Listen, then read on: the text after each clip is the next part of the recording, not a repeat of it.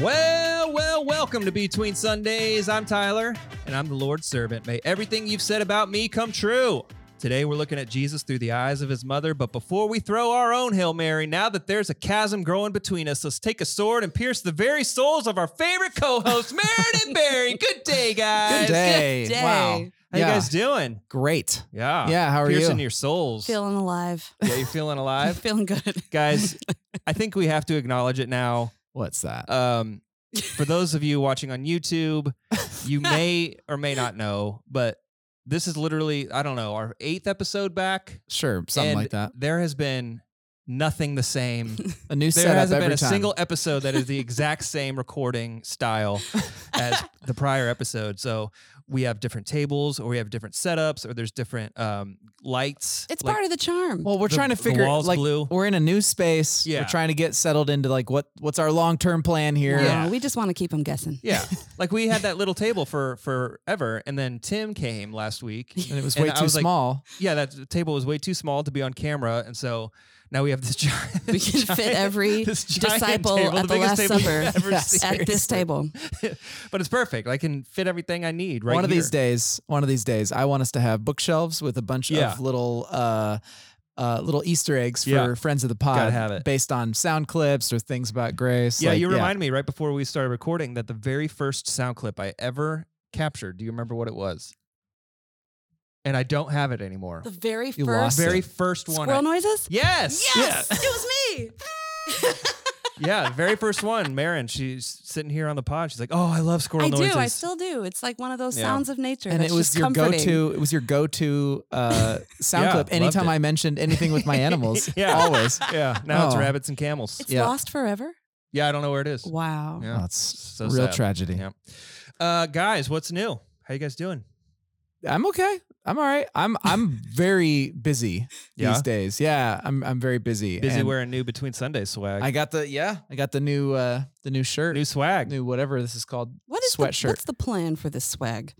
Well, it's for sale now at the Is Grace it merch really? store. Yeah. I received an email saying, "Hey, you're getting a sweatshirt. Which one Yeah. do you want?" But like, I have no idea what the plan is. Well, we got courtesy shirts, Oh, did we? but no one else. as the hosts of the Okay. no, one podcast. else, no one else does. I was like, so we're Everyone just- else got to pay for we're it. just supposed Friends to wear of the pod, these it now? is not Yeah. courtesy for you. Yeah, maybe we'll get a bunch and give them away or something. But Yeah, yeah, that'd be they're for sale on our website right now. We need to at least give one away to like longtime listeners, like best friends Yeah. of the pod. Right. Well, there's like a mini competition now. Now that I mentioned last week, somebody came up to me and asked me a question or said, "Hey, I want you to do this on the pod or ask this question." Like 2 other people did that this past weekend. Mm. So now there's a little competition for let's see what we can get on the show. Yeah. All right. Sorry, I interrupted. What's No, new? I'm fine. It's like boring. I'm just super busy. I'm working Yeah. a lot. There's so much to teach this year, and conversations to lead and all Yeah. that kind of thing. And I'm just like, I'm not like drowning, but I'm just every moment is kind of spoken for. Yeah. So when I can take a break and be with the animals or work on the shelves and stuff like that, it's great. But We'll talk a little bit about that. So you said there's a lot to teach this year. Like, what do you mean? Well, I mean, obviously there's always sermons and that just kind of is part of the job, but Yeah. we're also doing some classes this year. I'm teaching a class on Revelation in May. I'll be teaching a class on Isaiah in the fall. I'm going to be virtually redoing my Bible class for Bible skeptics in like a new format, an online class format to try that out. So it's a lot of that kind of stuff. And I'm leading some significant conversations with the governing board that I'm working through. We've got our staff retreat this coming week, this Thursday and Friday, and I'm leading all of that. So it's a lot of just like content prep, which I love teaching. So it's good. But Good. yeah, it's just, that's all. That is Boring. a lot. Yeah. That's Busy. a ton. Yeah. Marin, anything new with you? Okay. I Oh, yeah. Great. I debated whether or not I was going to tell this story on the pod, but Tell I it. will do it. And then you Yeah. can always edit it out if you deem it, We don't in do any that. way inappropriate. Oh, inappropriate. It's not inappropriate. It's not. I had a great day yesterday. I got to host here at Grace. Yes, you did. And then I left the building and went straight to the grocery store. I went to the International Grocery Store down in Castleton. Okay. And I saw Grace family there. It's one of They those weren't grocery. having chicken for dinner tonight. I don't think they were eating the chicken. They were right outside of the Korean corn dog stand where my daughter used to work. So they might have been having that. But it was just neat to go down and see a couple of Grace families in the grocery store, and they're eating lunch. And both of my adult kids were there with their friends, just party at the grocery store. Hey, classic. And He partied hard. I'm coming down the aisle, and I run into somebody who used to attend Grace many, many years ago. Yeah. And after exchanging, a couple of pleasantries and greeting, they asked if I was still at Grace. And I said, yeah. And then they said, which one? And they're like, oh, the real one. And I said, I wouldn't call it that. And they said, well, you split, right? And I said, no, we say launched. We say planted. But we wouldn't say split. Yeah, we never use the word split. And he said, I don't know what you call it when you divide plants in your garden, but I call it splitting.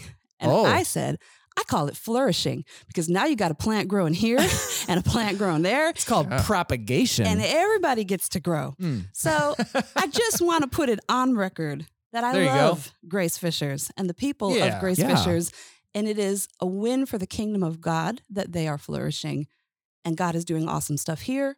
And we are flourishing. Yeah. I just need to set the record straight. I don't want none of y'all coming up to me in the grocery store talking about a split. That's not the truth at all. Small but encouraging woohoo.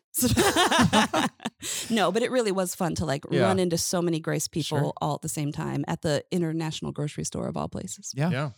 Where I bought amazing spices to make Indian curried cauliflower.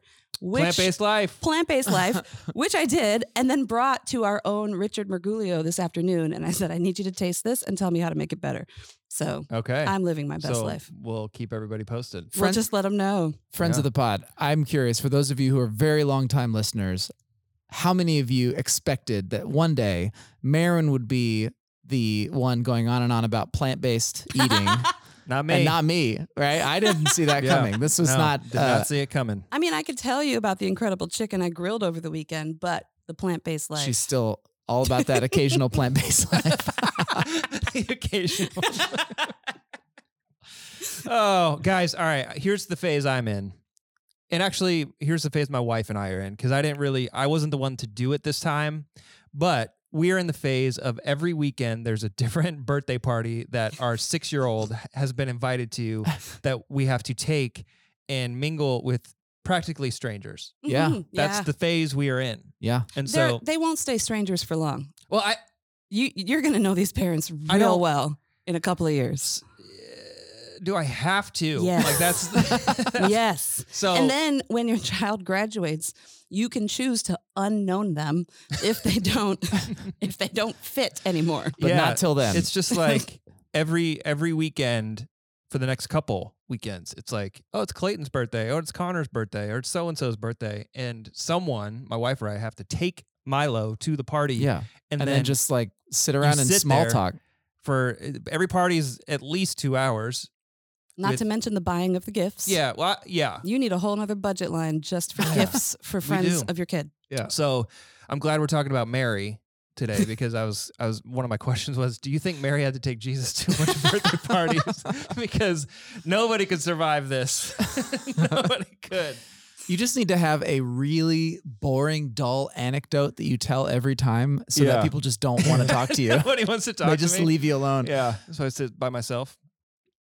So that's the phase we're in. And if you guys have any tips on how to make it interesting, or how to, here's what I think ought to be the case. And I said this to somebody not on the show, and they were like, you are insane. But I think you should not be able to have or be invited to birthday parties until you can drive. No. No. That may be the most unfun, heartless thing you've ever said. Oh, my goodness. Come on. More heartless than what's the big idea between birthday graduation parties? What? You want to party? Earn it. Yeah. Earn it. All right. Grow so here's up. the thinking is that if you need to go to a birthday party, you should be able to take yourself. No. You're in the stage where you actually have to be there with them at the party, but that also changes. That changes. Oh, yeah. Eventually, you drop get to them off. just drop That's them right. off. Yeah. Eventually you drop them off and you don't even have to pick them up until the next day. Oh, sleepovers. Yes. All right. Well, Yeah. When's that coming? It's coming. You just be patient. Yeah, because and again, my wife did it this past weekend, but I've done it. But it's every weekend is now spoken for, to some degree. Here's what we're doing at this time every Saturday. You just gotta you just gotta start chatting about something. Just like kind of go through all the topics until you find one that you both share, and then just talk about that the rest of the time. Yeah, and maybe talk about a carpool. Maybe Connor's mom can come and pick Milo up, and you parents helping parents. True. That's what it's all about. I haven't thought about that. Got to get creative to avoid that. But what small talk. if then I'm I don't want to like be involved. Do you want to be the pickup parent or the drop off parent? Yeah, see? Or maybe you take this party and then they take next weekend's party. Yeah, but we'll figure this out. Parents helping parents. I'll keep you guys posted. It takes a village, Tyler. I'll keep you guys posted. All right, so we are in week 3 of our sermon series, Witness. The reason I remember it's week 3 because I have it written down. Hey, I well probably wouldn't have remembered, but week 3 of our sermon series, Witness. And Barry, you're back after being not the preacher for the past couple of weeks, but right. you're back. Here I am. And kind of share what the big idea was behind your sermon. Yeah, this one I was really excited about this message. The whole series, in case you're just joining us, is basically we're looking at the person of Jesus through the lens or through the eyes of his followers. So kind of trying to see, are there new angles or perspectives that we can gain by seeing Jesus like in the way that he was understood and experienced by his people. And so this time we looked at a very unique person, follower of Jesus, who was his mom, Mary. Blessed is your mother. That's a good one. Yay. That's a really good one. Anyway, so basically, what I wanted to draw our attention to was the fact that Mary, as Jesus's mother, had both the most like intimate, personal, close relationship with him. I mean, she nursed him, she raised him, she was his mom. But she also, because of that closeness, had the biggest journey to walk of understanding his divinity or the otherness and the sort of strangeness that came as he stepped more and more into his mission. And I talked about it like a chasm that grew between them because this baby boy of hers became more and more incomprehensible to her. And yet, my big point was that she never fell away. She stayed with him to the end. In fact, she was one of the only people, one of his followers that was actually there at the cross as he was dying. She was there. And so that sort of image of this mother who had every reason to be completely baffled by what her son had become was the most faithful disciple of all in a way. And so that I think was a big model to us when it comes to our own faith, when it comes to even the idea of parenting adult children and all of that. Yeah. So you started the sermon with the Hail Mary prayer. Yeah. Why did you feel like you wanted to do that, or what about that made it interesting to start that way? Well, I started my message reflecting on the fact that Roman Catholics and Eastern Orthodox Christians elevate or venerate Mary to an extreme degree, like compared to us as Protestants. To us, she's basically a Christmas story or a Christmas character, and that's about it. We barely think about Mary. And so that kind of got me thinking about like, all right, if Mary is such a significant part of many or most Christians' day-to-day experience of being Christian, and it's not like she's not anywhere in our day-to-day experience of being a Christian, I wonder if there's more to her story than we normally pay attention to. Yeah. So that I just thought it would be interesting to draw people into that a little bit and say, is there more here for us to dig into? And I think hopefully after the message, people would say, oh yeah, there is. Yeah. She's actually pretty remarkable. Yeah. But I think maybe really, to answer your question directly, I'm in a season or a phase where I'm becoming increasingly aware of other church traditions, theological trends, patterns, even things like, I mentioned this in the app notes, but I didn't even realize that there was a much earlier, the schism between East and West, between the Eastern Orthodox and the Roman Catholic Church that happened in like 1054. Yeah, of course. I know you know about that. Yeah, that one. Anyway, there was a much earlier schism at the Council of Ephesus, and it was all about the identity of Mary. Was she Christotokos or Theotokos? Was she the Christ bearer or the God bearer? Who did she have in her womb? And the church actually split. Wow. And the Church of the East, which was the Christians in Persia, they believed that she was Christotokos, because how could a human bear the fullness of God? Whereas the rest of the church, which includes everybody else, basically said, no, she did have the fully divine like Son of God in her womb. So anyway, all that to say, she's something people think about a lot. And I'm at the very least seeing invitations within the traditions of other aspects of Christianity for us to consider. Have we accepted an extremely limited perspective on some of these truths that God's Spirit is like the pendulum swings so hard in one direction to kind of counter where we don't want to go, but then it's swung too far in that direction. Yeah, right. And there's some things like with Protestantism, sola scriptura. That's one of the lessons of Protestantism, which is like only the Bible. That's where we get our information. That's where we get our truth. And as a Protestant, I'm like, heck yeah, I'm with you on that one. But then there's like, wait a second, but what about like church tradition and the Holy Spirit's, movement through the prophetic gifts in the church? Like, can we really say that the Bible's the only place that we can ever hear God's voice?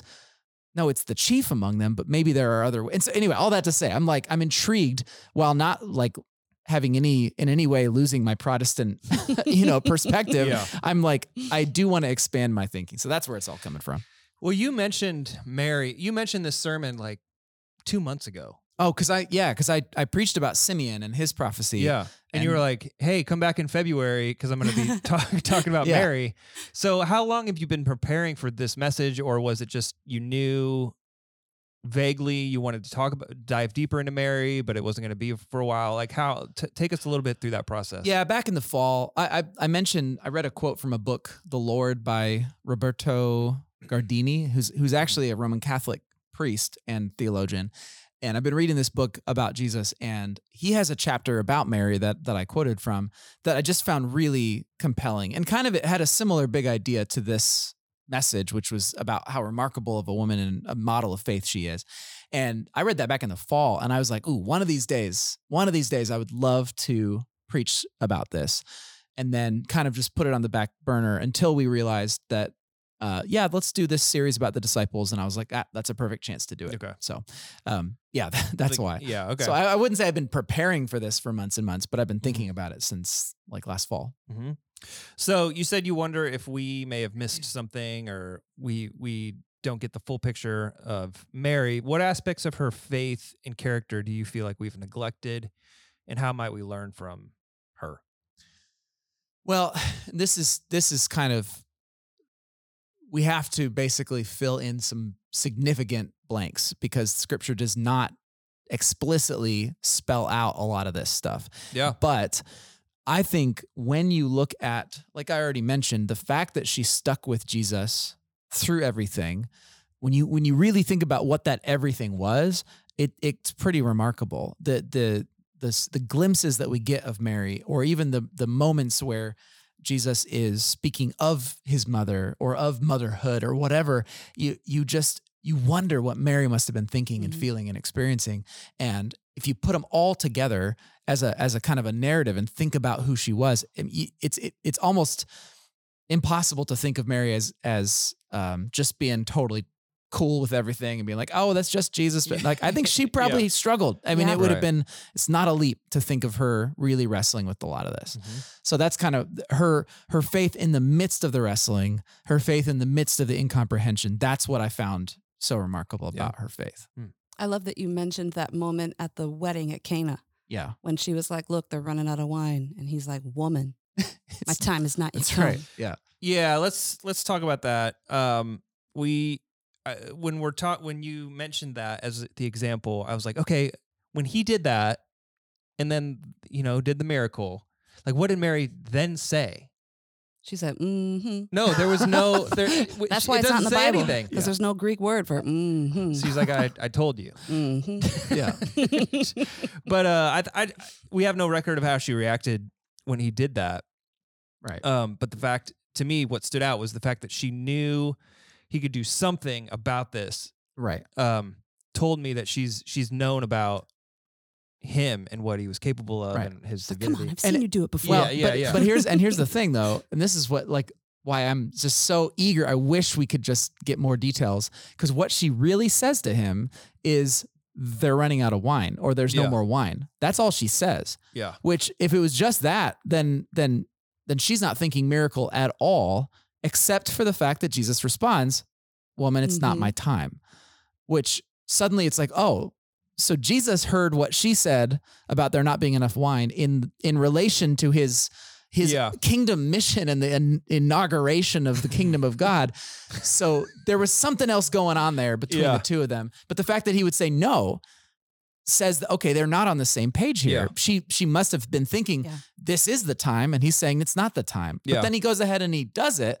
So was she right? Like, it's all, I don't know. Yeah, because he's like, it's not my time. And she's like, hey, do whatever he says. Yeah, exactly. So she submitted to his judgment before his ministry ever began. She submitted to his judgment. That's a good way of putting it. And then he goes ahead and does it. So all I was trying to say is I don't know what, and I don't think anyone knows exactly what the dynamics were in that specific moment, but it's clear that at least in his response, they're not on the same page at that point. Yeah. You said the sword that would pierce Mary's soul could have been the hardship that she experienced much of her life, but you think it goes deeper. And so what did you mean by that?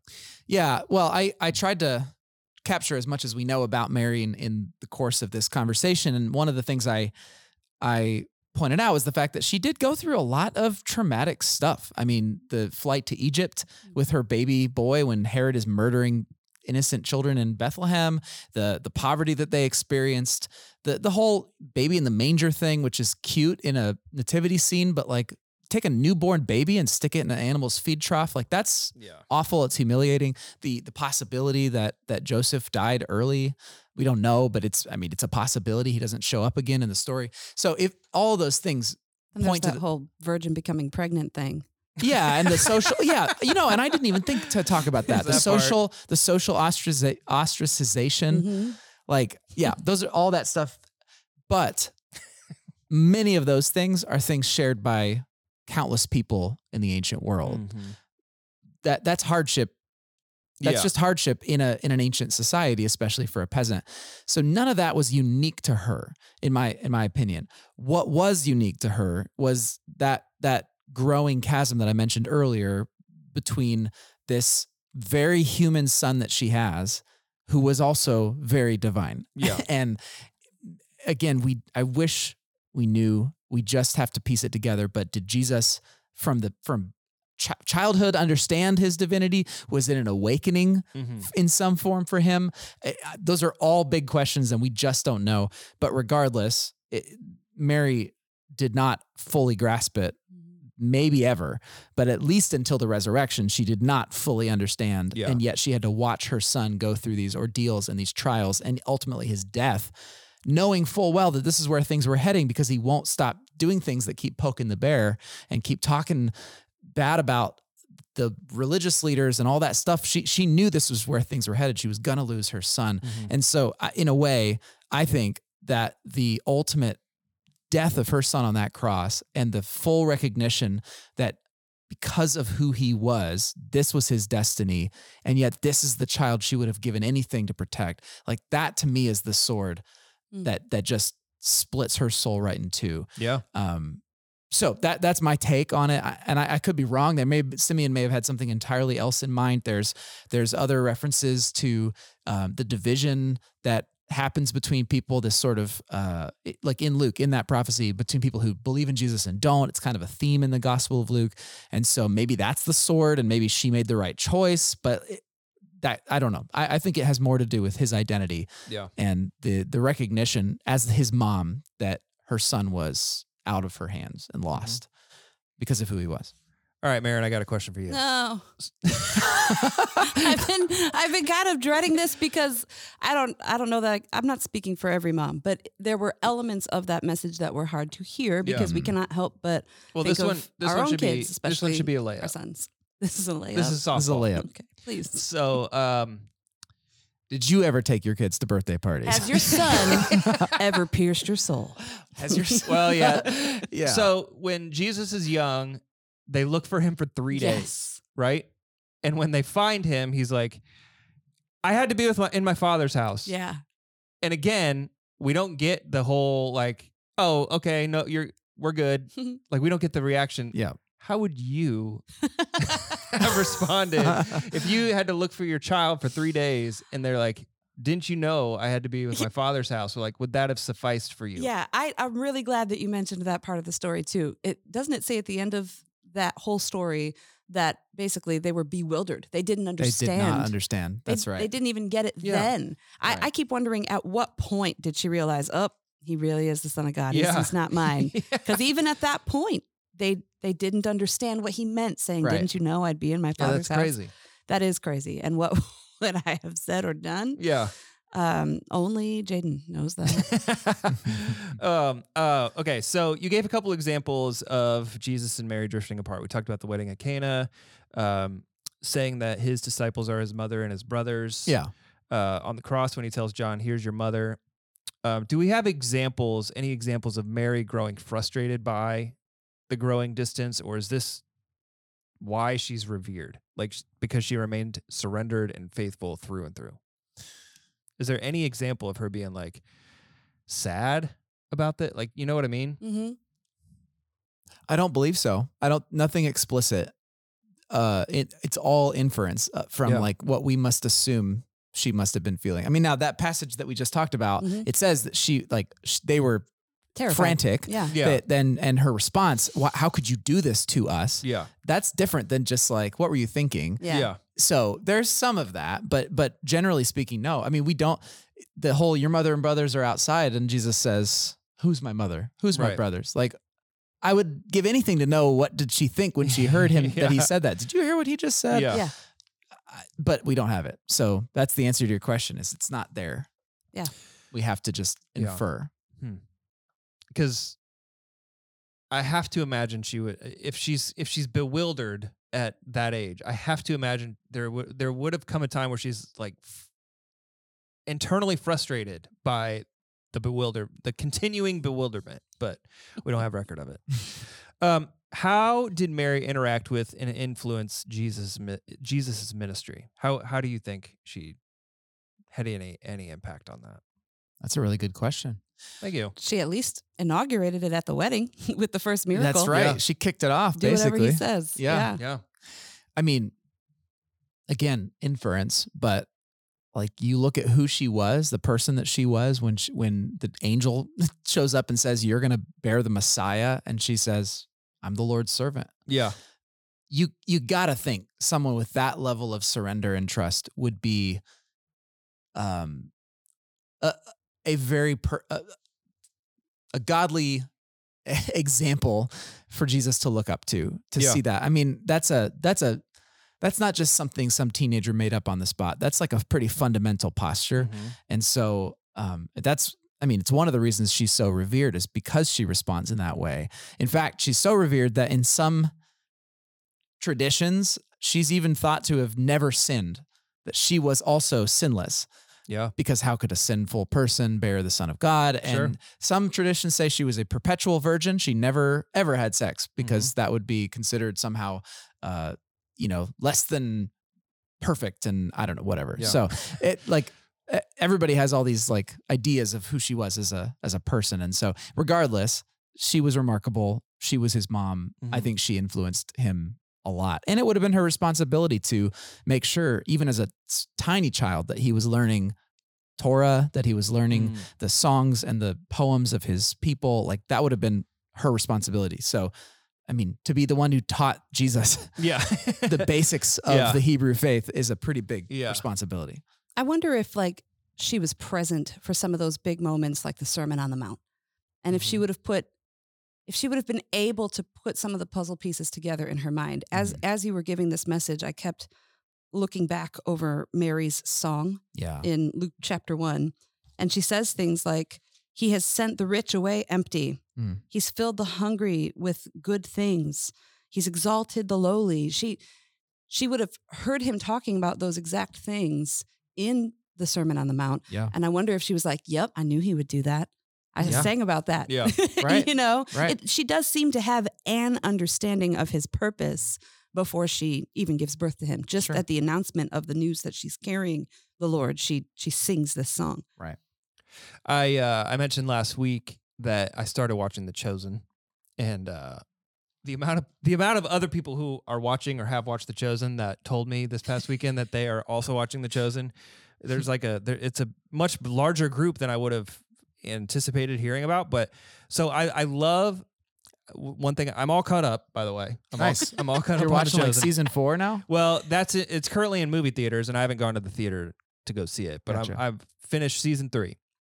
But I love how The Chosen has chosen. Got I it. love how The Chosen has chosen to portray the character of Mary. So obviously they're taking like creative inferences, or they're showing what could have been possible or plausible between the relationship between all of these people and Jesus. But small and subtle things, like he spends, I think it's in season 1, he spends an entire day baptizing and preaching to people, and he's exhausted. He comes back to camp with all of his disciples, and Mary's there, and he comes back and he's super tired and he doesn't want to talk. Mary gets up and goes to his tent and basically like is there to nurture him and listen to him or speak encouragement to him in a way that only a mother could. And that was the first time I've ever been like, oh yeah, my mom would do, like, Yeah. you know, that's a total mom move right there. Like, you know, so I really, again, encourage you, if you're interested, and just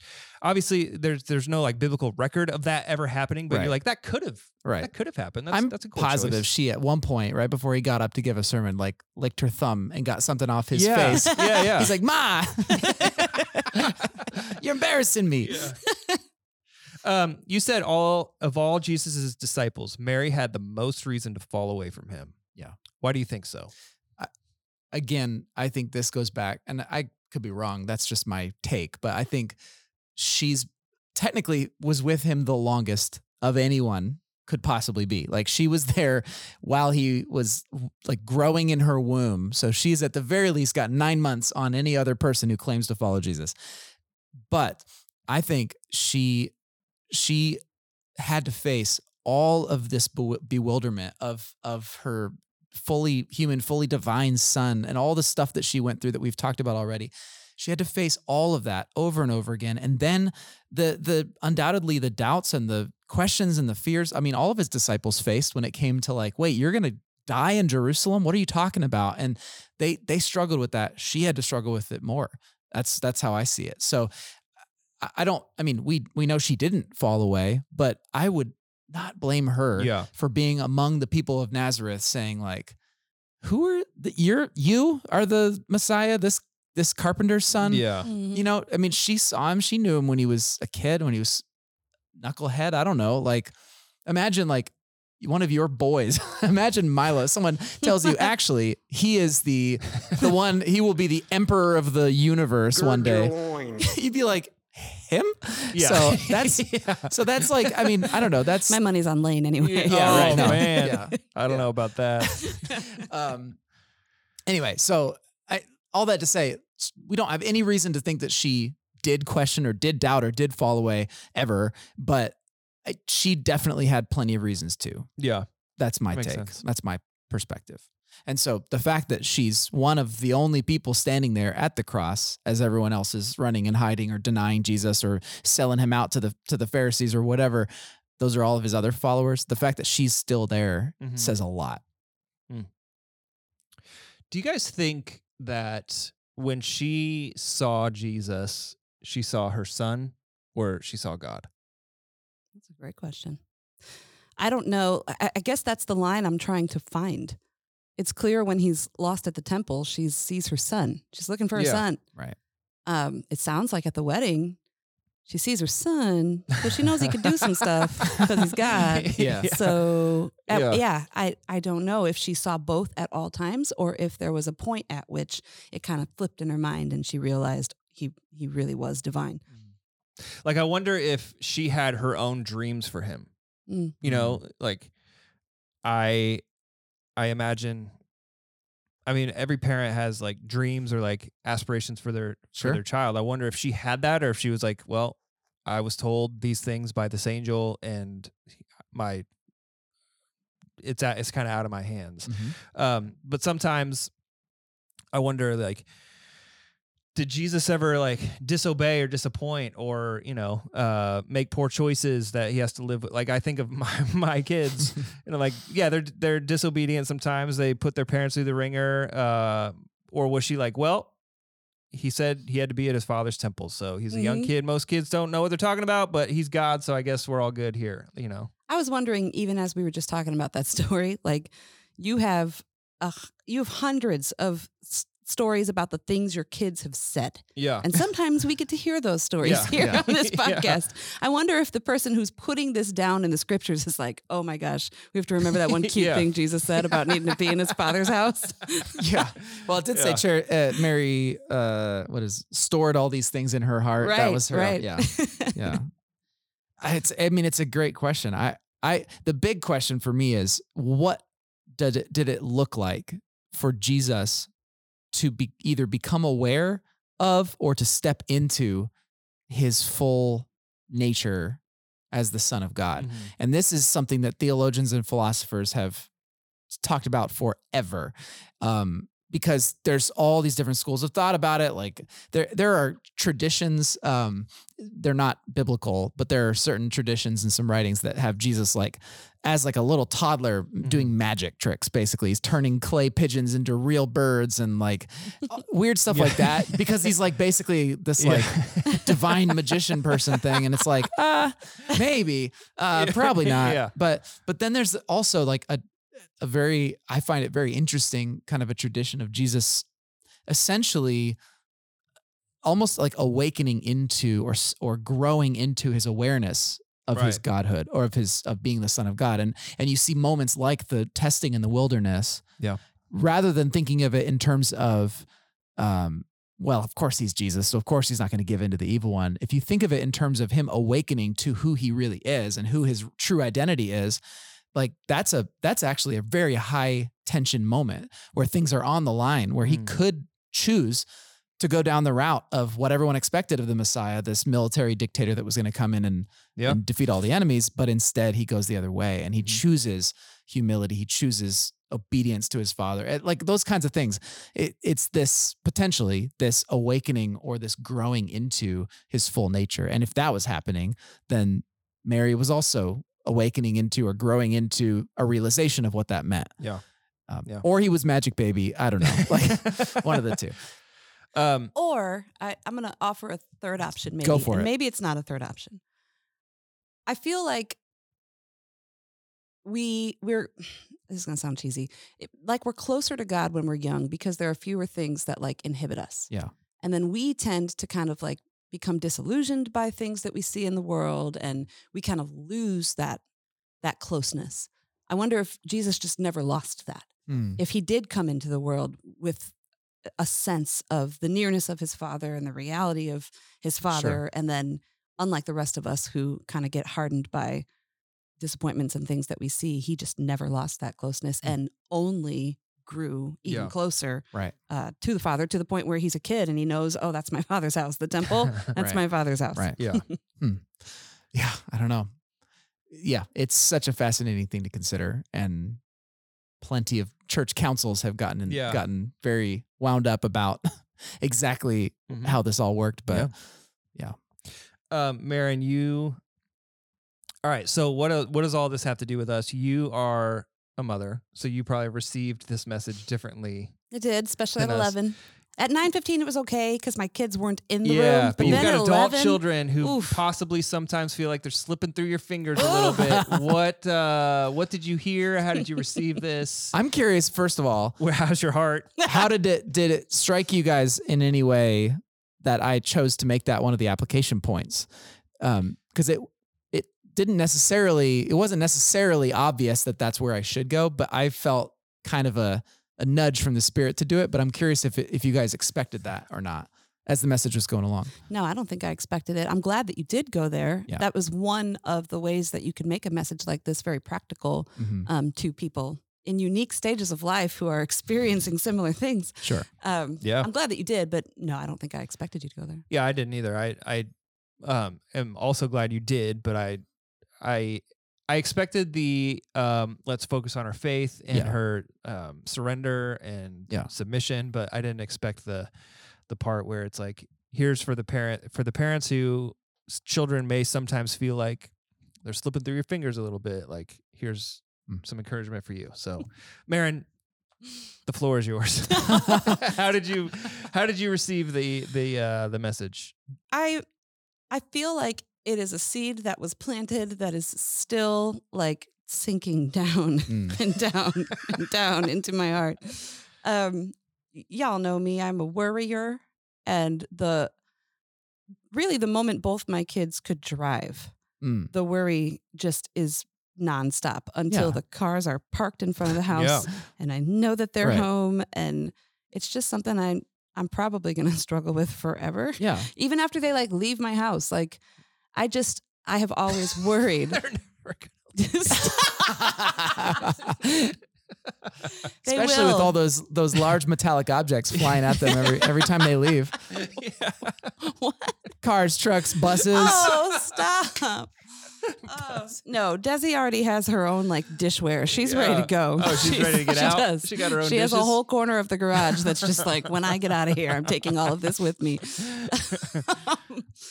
No, the letting go it's just really hard. It's almost impossible to describe.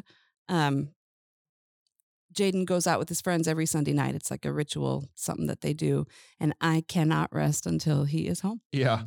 You know? Yeah.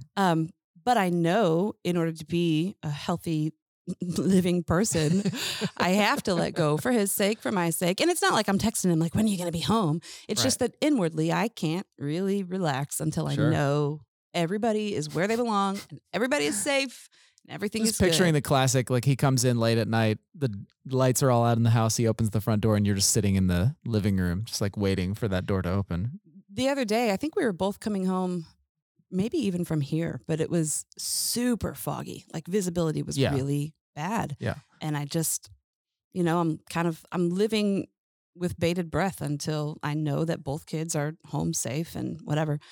But I also know full well that we are not promised that we will live a life free of tragedy. Yeah. And so if a worst case scenario rolls up onto my shores, how will I handle it? How will God help me through it? How will I sense his nearness and his presence as I can remind myself on an intellectual level that they are not mine to keep and that we live in a broken world and anything can happen. I know that on an intellectual level. I don't ever want to feel the reality of that. Sure. On a gut level. Yeah. That makes sense. Yeah. So I feel like it's something that I'm working through as a parent of adult kids. Not everybody has the same degree of worry that I have. Some parents are like, great, get them out of the house. Yeah. Right. I don't like that I carry this burden of worry. And I'm learning to turn it over and trust God. Sure. This sermon obviously made me think of my own mom, and we have a good relationship, but I'm sure she's felt me slipping through her fingers like throughout her life, and I'm sure she longs for the closeness she had when I was younger, and we've certainly had our ups and downs, but there isn't anyone on this planet who would come to my defense faster than my mom. She, hasn't understood some of the choices I've made throughout my life, including maybe even working in ministry and the hardship that comes with that sometimes. But she supports me, and so I'm grateful that she's found a way to believe in me and walk even in her confusion, which I think was one of the talking points, is like even in Mary's confusion of what this is all about, she was submitted and surrendered to supporting and following her son. Yeah, I even asked myself, could I be there at the foot of the cross and watch my son suffer? Wow. I don't think I can answer that. I don't know that I could. Yeah, I think I can answer that. There's no way. On one hand, there's no way, but on the other hand, where else could I possibly be? Yeah, right. Yeah. If I had any kind of awareness that my son was suffering, and would I not be there? Right. That's true. Even that is just such a powerful portrayal of who she was and why she's so significant in Christendom. That's right. Yeah, I was thinking about my mom too. Obviously, I mentioned in the message briefly how she felt when I was kind of falling away in college and was going through my really dark phase. But what I didn't talk about was, from her perspective, I called her last week just to kind of, make sure I got all the details right. And she was like, "Oh, that time? That's nothing. What I'm really dealing with is you being a pastor." Like, Wow. it's been way harder for me to be a pastor than it ever was for me to have that little moment of. That surprises me. I would have thought she would have said, "Oh, that time in college, what was way harder was when you were in Kenya and when you were all over the world and marching through jungles with your machete." Nope. Well, I'm sure there was a part of it, but no, I think that season of life, it was like, I'm going to stab myself with a machete and then I will die. I would worry. that season of my life, they did worry. Have I told you the story? All right, sorry. This is a side effect. There was a moment of worry that just reminds me. So I guess, yes, she did worry. When I was in Kenya for that year, I went on a little bus trip out to Garissa. I'm sure I've told this story before, out near the border of Somalia. Okay. It was my one big request is I need to go see a village. I was in Nairobi the whole time. I was like, I've got to go see rural Kenyan life. Like I can't spend a whole year here and never. So they sent me to rural Kenya, but rural Kenya, like in the desert. And so I went out to the desert and went on my way there. The day before we left, I got this massive stomach infection and I was so sick, but I was not about to turn down this opportunity. And so I rode the bus with this one other Kenyan guy who'd never been out to that part of the country either. And the two of us went all the way out on our own to go to this place. And I was miserable. I was physically ill. It was like 120 million degrees at night. And like the mosquito net with holes in it was like sticking to my sweating skin as I soaked through my foam pillow. Like it was miserable. And I was like barely able to get down Great. just get down a little bit of white rice. Like that's all I could eat. Yeah. And I managed to get myself to an internet cafe where I could send one email home. And the only email I sent was, "I'm so sick. I feel terrible. Oh my goodness. Everything is awful and I hate it here." And I sent that home. And then the internet went out in the city for the next week and I couldn't send another follow-up. Your mom was like, "Thanks." Right. And so one of those nights, around the time that I was actually starting to get better, I was eating again and I was feeling okay. Around that time, my mom had this, my mom and dad were falling asleep. And then out of nowhere, my picture frame on the wall falls off the wall and hits the ground. And dad didn't see it, but mom saw it and she knew that I had just died. She knew that I had just died. So she's freaking out. She won't say anything because she doesn't want to freak my dad out. But then after a couple days, she's finally like, I have to say something. This happened. And she told the whole thing about the picture frame. And dad was like, "Yeah, I threw my pillow over there and knocked the frame off the wall." Oh my goodness. Sorry about that. She knew you were dead. Anyway, so maybe after that, the rest of my travels were not really that big of a deal. Not that big of a deal. Okay, so if you could crystallize it, how would you say that we can model Mary's faith in our own lives? Well, I mean, the big takeaway that I had at the end, I think, is an answer to that, which is that we can trust, follow, believe in Christ, even when we don't have all of the ducks in a row and all the answers and all the clarity that we want. Like, we have plenty of questions, but you can follow without all the answers. That's kind of one takeaway. And so for people who, like me, are relatively skeptical, have a lot of questions, would love it if things were really clear, crystal clear and spelled out, there is a way to believe and trust and follow and to find the life that comes with that, even when you haven't nailed it all down. Yeah. So that's one big takeaway. Yeah. So that's how you ended the sermon. You asked a couple of questions like, what if you chose to surrender your life to Christ without all the answers? Why was it important to end the sermon this way? It kind of felt like you kind of bookended it, Hail Mary, and then Hail Mary at the very end. That was kind of cool. But why did you choose to kind of say, even if you have questions, like it's okay and you should have faith anyways? My experience has been that the answers or the beginnings of answers don't come before the journey, they come on the journey. In other words, so much of the mystery of what God is doing in the world has become at least somewhat clear to me, or at least visible to me by following him to see where he's moving. If I had just sat at home and waited to be told or to have it proven to me what God was doing in the world, I don't know that I would believe. I don't know that I ever would have seen those things enough to have that build into my faith today. But because I chose to follow despite my questions, I have had the privilege of seeing how God is working in all these different places, to experience all these things, to experience the Spirit moving, and all of those things then build my faith. I still have questions. I may even have more questions than I did before, but now I can look back, I can see God's faithfulness in my life. I can see the ways that he showed up to me, through me, in the lives of other Christ followers. And that to me helps to build a foundation of faith that does not require like the perfect clarity of all the answers. Yeah. So that's been my own experience, and that's why I feel like it's important. So many people are hindered by the questions, and so they don't ever take a step. And that's not the way to experience the answers. What about you, Maren? Why do you think it's important to have faith even if you don't have all the answers? Is this a different question than the one you just asked, Barry? No. Well, he ended the sermon that way. That's right. So why, like in your experience, I know you've had faith in despite some really hard circumstances, despite not having answers. Why do you feel like it's okay to embrace Jesus despite not having all the answers to your questions, you know? He is divine. I am not. He's infinite. I'm finite. I never felt like I could or should have all the answers. I always ask him for them. I'd love to have some.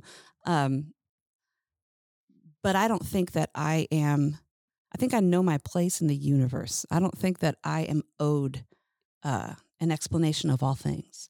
I think there would be no need for faith if that were even a possibility. So then what is faith? I thought you were asking, Barry, that's why I asked you a question about kind of what we're learning from Mary, or why. What's the big takeaway from having a sermon about Mary? Sure. I'm asking myself why she was called blessed, or why even in her song she calls herself blessed, right? Henceforth, all generations will call me blessed. Well, we just talked about like the hardship of Mary and some of the trauma that she endured. Why would all generations call her blessed? Why would she say that of herself? And I think maybe part of the answer is just a couple verses before that. And I said this in my prayer at the end of service yesterday. You gave this wonderful message about Mary. The worship team closed with the song Promises, which I'm not even sure they did this on purpose, but right ahead of Mary's song, she is hanging out with her cousin Elizabeth. Elizabeth is pregnant with John the Baptist. Mary is pregnant with Jesus. And Elizabeth says to Mary, "Blessed is she who has believed, for there will be a fulfillment of those things which were told her from the Lord." Another translation says, "Blessed is she who has believed that the Lord will fulfill all of his promises to her." New King James. That was New King James. Maybe that's why she was blessed. In the midst of the trauma and the having to let go of her son and watch him live a life that she probably never imagined, and say things that she at least would have known would cost him his life. Despite all of that, at least according to Elizabeth, Mary believed in her heart that God would fulfill all of the promises that he made to her. Read Mary's song when you get a chance. It's Luke chapter 1, and it starts down in verse 46. The things that Mary held on to, my soul magnifies the Lord, and my spirit rejoiced in God my Savior, for he's regarded the lowly estate of his maidservant. She knew her place in the universe. Yeah. She knew how lowly she was, and yet God saw her and chose her and essentially anointed her to be the mother of the Lord Jesus. Why was she blessed? Because she believed that the Lord saw her and that he was near to her and that he would keep his promises to her. So that's my takeaway from this. Yeah. even when it's bleak, even when I don't have all of the answers, know that he is near.